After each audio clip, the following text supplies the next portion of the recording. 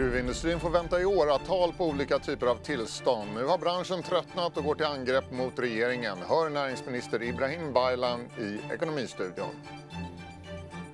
Unga får allt svårare att ta sig in på bomarknaden. Bostadsminister Per Bolund berättar vad regeringen tänker göra åt saken. Och så blir det Världen i veckan med vår utrikesredaktör Carl Thulin. Idag bland annat om det brittiska valet och oroligheterna i Hongkong. Välkommen till Ekonomistudion måndag den 18 november. Vi börjar hos Alexander Klar på marknadsredaktionen. Vad händer på börsen, Alexander? Ja, men börsen gjorde en ansträngning att ta sig tillbaks upp närmare storförändrat för en liten stund sedan, men har fallit tillbaks nu bara de sista minuterna. Och storbolagslistan är ner nästan 0,5% mer än vad vi ser att det breda indexet är ner.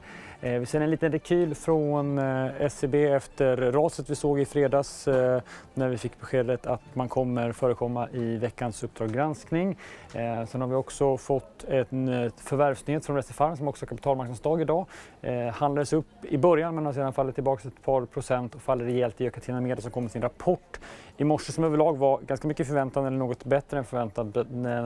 Men den här aktien var också upp rejält i förra veckan, upp nästan 15% under den veckan, så kanske en liten rekyl på förhoppningar som inte infriades. Sen ser vi lite justeringar efter nyheter också från förra veckan i Elekta som kom med en vinstvarning i fredags för det här kvartalet.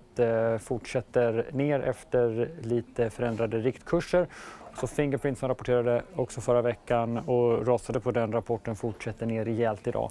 En liten uppjustering däremot för SBB som la sitt bud på Hemfosa i fredags, backade på den nyheten, rekylerar upp något idag. Desto starkare siffror ser det ut att vara i USA, inte så värst starka men i alla fall uppåtgående sådana när börserna öppnar senare i eftermiddag. Men som du ser, Jonas, fortsätter att följa storbolagslistan där vi ser att nedgången nu fortsätter över 0,5%. Får se vad det slutar senare i eftermiddag. Tack för det, Alexander. Finansinspektionen granskar i en färsk analys hur amorteringskraven har påverkat unga vuxnas inträde på bostadsmarknaden. Av de bostadsaffärer som unga gjorde 2012 hade 95% kunnat göras även 2015. Förra året, 2018, då var siffran nere på 85%. Det huvudsakliga skälet till att unga har svårt att ta sig in på bostadsmarknaden är enligt Finansinspektionen de stigande bopriserna. Och då har vi med Per Bolund, finansmarknads- och bostadsminister. Ja, Per Bolund, unga får allt svårare att ta sig in på bostadsmarknaden. Var det fel att införa amorteringskraven, tycker du? Nej, det var en nödvändig åtgärd för att hantera riskerna i svensk ekonomi och också hantera riskerna i de enskilda hushållen. Och det har ju också visat sig få en effekt, både i att vi nu bygger upp motståndskraft i svensk ekonomi men också i att de skenande bostadspriserna som rådde tidigare inte längre råder. Nu är det ju en betydligt lugnare utvecklingstakt och det gör ju att unga också har en större möjlighet att kunna komma in på bostadsmarknaden i takt med att lönerna stiger. Det var ju flera experter och ekonomer som skrev på DN Debatt här en veckan att de här amorteringskraven borde skrotas, att de inte fyller sitt syfte. Har de fel då, menar du? Det finns ju många olika forskare som kommer till olika slutsatser och många forskare stödjer ju verkligen också grundtanken att det är en risk för det enskilda hushållet men också för samhällsekonomin med en hög skuldsättning. Och de forskarna pekar också på att det är viktigt att vidta åtgärder i goda tider för att undvika risker som kan uppstå när det blir en sämre konjunktur. Och det har vi ju egna erfarenheter av i Sverige också från 90-talskrisen där en del bostadsägare var tvungna att sälja och med stor skuldsättning. Och vi har fortfarande tusentals människor som lever i Sverige idag med skulder som man har kvar för över 20 år sedan. Och det visar ju på att det finns stora risker med finansiell ekonomisk skuldsättning när konjunkturen viker neråt. Bekymras du fortfarande av hushållens höga skuldsättning? Behövs det fler åtgärder?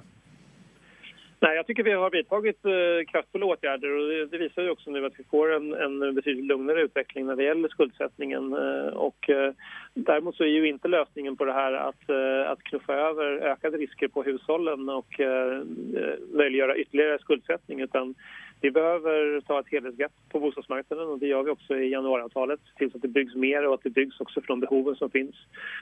Men också att det byggs mer hyreslägenheter, och där har vi också investeringsstödet som nu än så länge har lett till 26 000 nya hyresbostäder, men där fler kommer att komma framöver också. Men det behövs inga fler åtgärder, säger du. Tycker du att de åtgärder som då har införts, att de har träffat rätt så att säga? Att det är rätt personer som inte kan köpa bostad? Ja, det är ju inte så att man inte kan köpa bostad. Det visar ju också Finansinspektionens rapport. Andelen unga som andel av bolåntagaren har ju faktiskt inte minskat.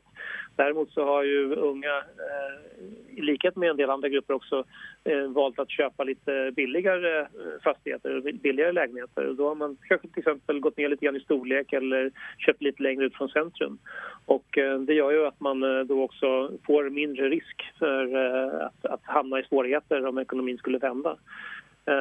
Men vi kommer ju också göra en större skatteöversyn, vilket också finns med i januariavtalet, och då finns det ju förutsättningar att också göra ett helhetsgrepp och se om det finns kreditrestriktioner som inte längre kommer behövas på samma sätt. Så det är ett arbete som vi kommer att göra nu framöver.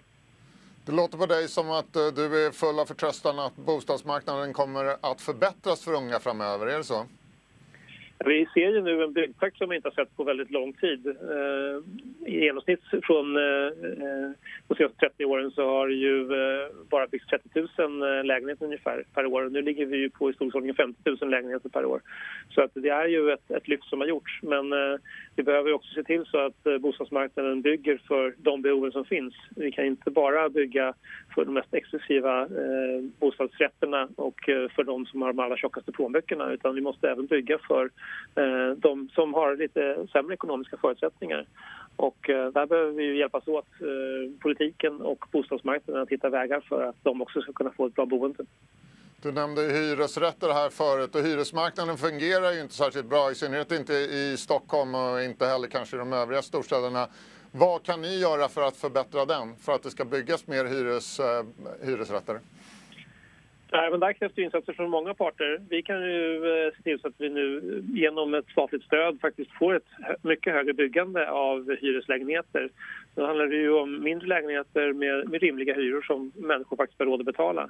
Men sen har ju kommunerna också ett stort ansvar. Det är ju de som har också de kommunala köerna, och där finns det ju också exempel på hur man har till exempel förturer för unga eller för andra grupper som har särskilt stora behov av att få tillgång till en hyreslägenhet.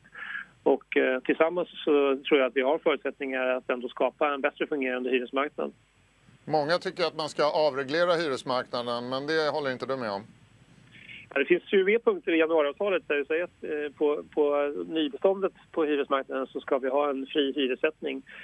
Och också att vi ska ta initiativ till att tillsammans med parterna se över hyresmodellen och se om man kan få större genomslag till exempel för läge eller andra kvaliteter. Så att det kommer pågå ett arbete där under mandatperioden omkring just hur hyresmarknaden kan bli bättre fungerande. Tack för det, Per Bolund, bostadsminister. Tack.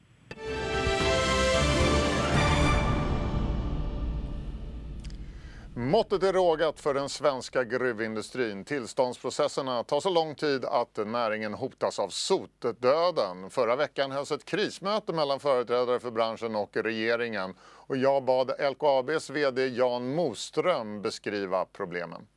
Det är väl egentligen ett antal olika drivkrafter som har gjort att de här frågorna har blivit, eller processen har blivit väldigt utdragna. Och det är ju dels i själva processen hur den är upplagd, alltså i Mark- och miljödomstolen. Det är vanligtvis ganska många myndigheter inblandade. Det blir komplicerade processfrågor med många kompletteringar och många detaljfrågor som gör det väldigt oförutsägbart både i tid och omfattning och utfall. Har det här förändrats på senare år? Har processerna blivit mer utdragna? Ja, men så är det. När miljöbalken kom i 99 så hade den ju inriktningen av en ramlag, och den skulle ju fyllas av myndigheter och domstol allt eftersom miljöbalken användes. Och det vi kan se resultatet nu 20 år efter, det är ju att det har funnits en beredvillighet att driva många frågor till domstol. Och allt eftersom de här frågorna har drivits och skapat prejudikat så har det blivit snårigare och snårigare att komma igenom. En gruvverksamhet har ju ganska stor miljöpåverkan. Är det inte rimligt att det får ta sin tid? Jo då, det kan man tycka. Och det vi har tryckt på det är ju att vi vill ha effektiva och rättssäkra tillståndsprövningar. För jag tror vad som är viktigt att understryka, och det har vi framfört med emfasi, det är att vi inte är ute efter förenklingar eller att vi ska sänka miljökrav. Men en process borde vara förutsägbar, vad den ska innehålla, vilket underlag vi ska redovisa, vilka slutledningar och förväntad miljöpåverkan vi ska ha. Det borde också vara en viss mått av förutsägbarhet i vad utfallet blir. Och har vi inte det så då har vi ju en utmanande situation, och det är där vi är idag. Nu har ni träffat näringsminister Ibrahim Baylan här. Vad är det konkret ni vill att regeringen förändrar? Ja, det är väl egentligen så här att vi har haft en konstruktiv dialog här uppe i norr. Där då jag och min kollega i Boliden, Mikael Staffas, plus landshövdingarna i norr och Västerbotten. Det vi har jobbat igenom, det är egentligen vad och i vilka områden så kan vi själv påverka och göra effektivare och bättre processer. Och där har vi kommit en bit på vägen. Vi har också identifierat 4 områden som vi är ganska överens om att det behöver vi stöd och hjälp av regeringen att jobba med. Och det är egentligen vattenfrågor. Idag så med ramvattendirektivet så har vi fått en komplexitet till i hur vi hanterar tillståndsprövningen, och det är faktiskt så att vi har nog en situation där vi kan hamna i en parallell prövning. Dels vattenfrågor som hanteras av vattenmyndigheter och miljödom som hanteras av mark- och miljödomstolen. Det andra området det är prövningsprocessen, och där har vi ju framförallt lyft upp frågan runt koncession och koncessionsansökan. Att idag en koncessionsansökan är ju i grund och botten till för att vi ska få ensamrätt för en fyndighet. Inte att bryta den, men för att undersöka den och utveckla den för att se under vilka förutsättningar kan den här brytas och hur och vilka processer ska vi utveckla för att inte påverka miljön. Men det här har ju blivit då ganska komplexa frågor där vi ska komma med långtgående utredningar innan vi har ett underlag. Vad säger regeringen när ni kommer till dem och kommer med de här förslagen och påpekandena? Ja, jag upplever att vi har en intresserad lyssnare i näringsministern, så att den dialog vi hade i torsdags upplevde jag konstruktiv. Problembilden förstås. Insikten att svensk gruvindustri borde ha en viktig roll i den klimatomställning vi har framför oss. Den klimatomställningen kommer ju att vara beroende av metaller. Så att våran förhoppning är ju att vi ska fortsätta ha en konstruktiv dialog och utveckla prövningsprocessen. Och som sagt, jag kan inte understryka nog mycket. Vi är inte ute efter att få förenklingar eller mildare miljöregler, men däremot effektiva processer och framförallt rättssäker. LKABs vd Jan Moström var det där. Och jag frågade även näringsminister Ibrahim Baylan vad hans analys är. Varför har vi hamnat i det här läget med sega och oförutsägbara tillståndsprocesser? Jag har ju de senaste veckorna träffat företrädare såväl för gruvindustrin, en del länsstyrelser som handlar om många av de här frågorna, som miljöorganisationer och fastighetsägare, och bilden är väldigt olika om hur lätt eller svårt det är. Jag kan dock konstatera att innan det är så olika bilder så finns det ju i allra högsta grad anledning att se över och se hur kan vi få en större förutsägbarhet samtidigt som vi också tar hänsyn till fastighetsägare och lokal miljö som ju ofta också är en fråga vid sådana etableringar. Regeringen har ju till exempel haft den här Kallakgruvan på sitt bord i 6 år nu utan att fatta beslut. Är det verkligen rimligt? Så det är korrekt att den har varit i flera omgångar. Det har ju varit behov av kompletteringar tidigare. Och jag fick ju ta över frågan här nu i början av, vad blir det, i våras här va? Och vi tittar igenom det och min förhoppning är att vi ska kunna lämna ett besked kring denna bearbetningskoncession när vi är färdiga. Är det ett problem att Miljöpartiet säger nej till Kallak? Det är ju i grund och botten så att det är regeringen i sin helhet som behandlar det här utifrån de lagar och förordningar som finns. Det är alltså inte enskilda partier som behandlar den här typen av frågor. Men pågår förhandlingar? Sen vet vi ju att alla, samtliga partier har ju synpunkter i alla frågor, men när det gäller just den här typen av ansökningar så behandlas det enligt de lagar och förordningar vi har. Men pågår det förhandlingar mellan S och Miljöpartiet för att lösa det här så att ni kan lämna ett besked? Alltså i grund och botten är ju arbetet i regeringskansliet organiserat så att vi bereder det här med alla departement och när den beredningen är klar, ja då kommer vi också att lämna besked. Och vad kan du ge för tidsperspektiv där? Ja, alltså som sagt, vi har ju haft den här frågan uppe ett antal år och min ambition är ju att vi ska kunna lämna ett besked när vi är klara med beredningen. Det är ju ett komplicerat ärende därför att det berör ju inte bara själva gruvdriften, alltså en bearbetningskoncession där, utan berör ju också frågor som handlar om miljö och inte minst rennäringens intressen. Och det är ju motstridiga intressen som måste vägas mot varandra. Men hur lång tid till kan det ta? Kan det ta över ett år? Alltså jag har ingen anledning att spekulera i det. Min ambition är att göra klart så snabbt det bara går. Men det måste också ske enligt konstens alla regler. Därför att vi vet ju också av tidigare erfarenheter att gör man inte sånt här ordentligt då är risken ganska stor att det istället får juridiska konsekvenser som drar ut på tiden ytterligare. Det tror jag skulle vara olyckligt för alla. Om vi pratar mer generellt då, hur konkret ska du och regeringen lösa det här med de här utdragna tillståndsprocesserna? Vad kan ni göra? Ja, så i grund och botten tror jag att det är viktigt att framhålla att gruvnäringen är ju viktig för vårt land. Både utifrån jobb och tillväxtfrågor, men också vi vet ju också att i många stycken så har vi mineraler och metaller som är också värdefulla för omställningen av vårt samhälle till ett mer klimatsmart samhälle. Och då har jag ju egentligen från allra första början när jag blev näringsminister engagerat med att se hur kan vi hitta vägar framåt där vi kan balansera alla de här intressena. Och som sagt, jag har träffat företrädare för såväl miljöorganisationer som fastighetsägare, till exempel LRF, som företrädare för gruvindustrin för att se, finns det någon samsyn kring vad som är problemet. Och det är väl det första kanske som är lite problematiskt, att det finns ju inte ens en samsyn om hur lätt eller svårt det är egentligen. Jag möter många fastighetsägare som menar på att man inte har särskilt mycket rättigheter, samtidigt som jag möter ganska frustrerade företrädare för gruvnäringen.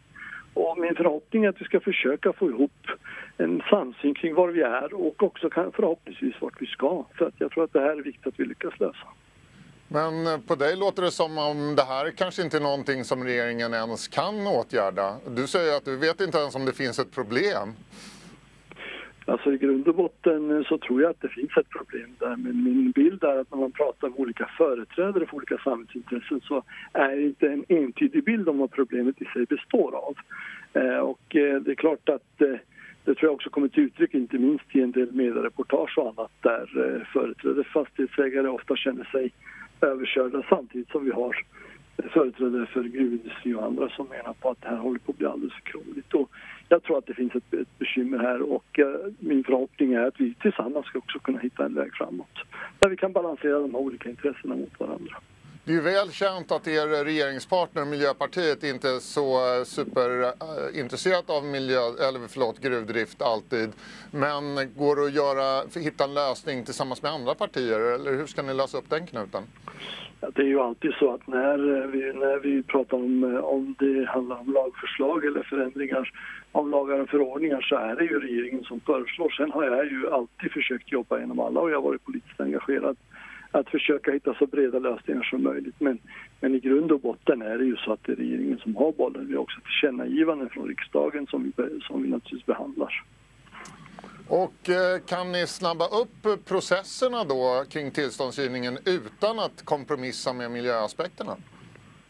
Jag tror att det går. Jag menar på att man måste kunna hitta en väg framåt. Det här är att vi både kan titta till den lokala miljönyttan, att den är viktig, att vi tar hänsyn till de legitima intressena som kan finnas, inte minst när det gäller till exempel rennäringen uppe i norra Sverige, och samtidigt se till att vi får förutsägbara processer. För jag har uppfattat när jag har träffat företrädare för gruvnäringen att det är där i grund och botten man ser att det har blivit problem.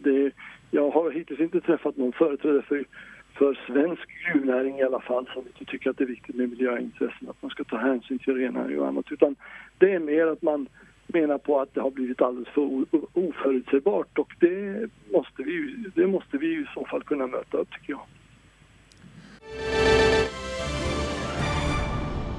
Det är måndag idag. Det betyder att vår utrikesredaktör Carl Thulin har kommit hit för att prata om världen i veckan. Och vi ser bilder från Hongkong här. Det vi går väldigt vilt till. Det är från i närheten av universitetet, om jag inte är fel underrättat. Vad är det som händer där egentligen, Carl? Ja, men det här är ju så att de här protesterna har flyttat in mot till universiteten. Det var ett universitet här för några veckor sedan, och nu i helgen har det varit väldigt stökigt i det tekniska universitetet med stora sammandragningar mellan polis och studenter. Finns det en risk för att Kina trappar upp sina insatser i Hongkong för att återställa ordningen där? Jo, men det finns ju absolut en risk för det, och det är ju den stora joken här. Liksom, hur kommer Peking att agera?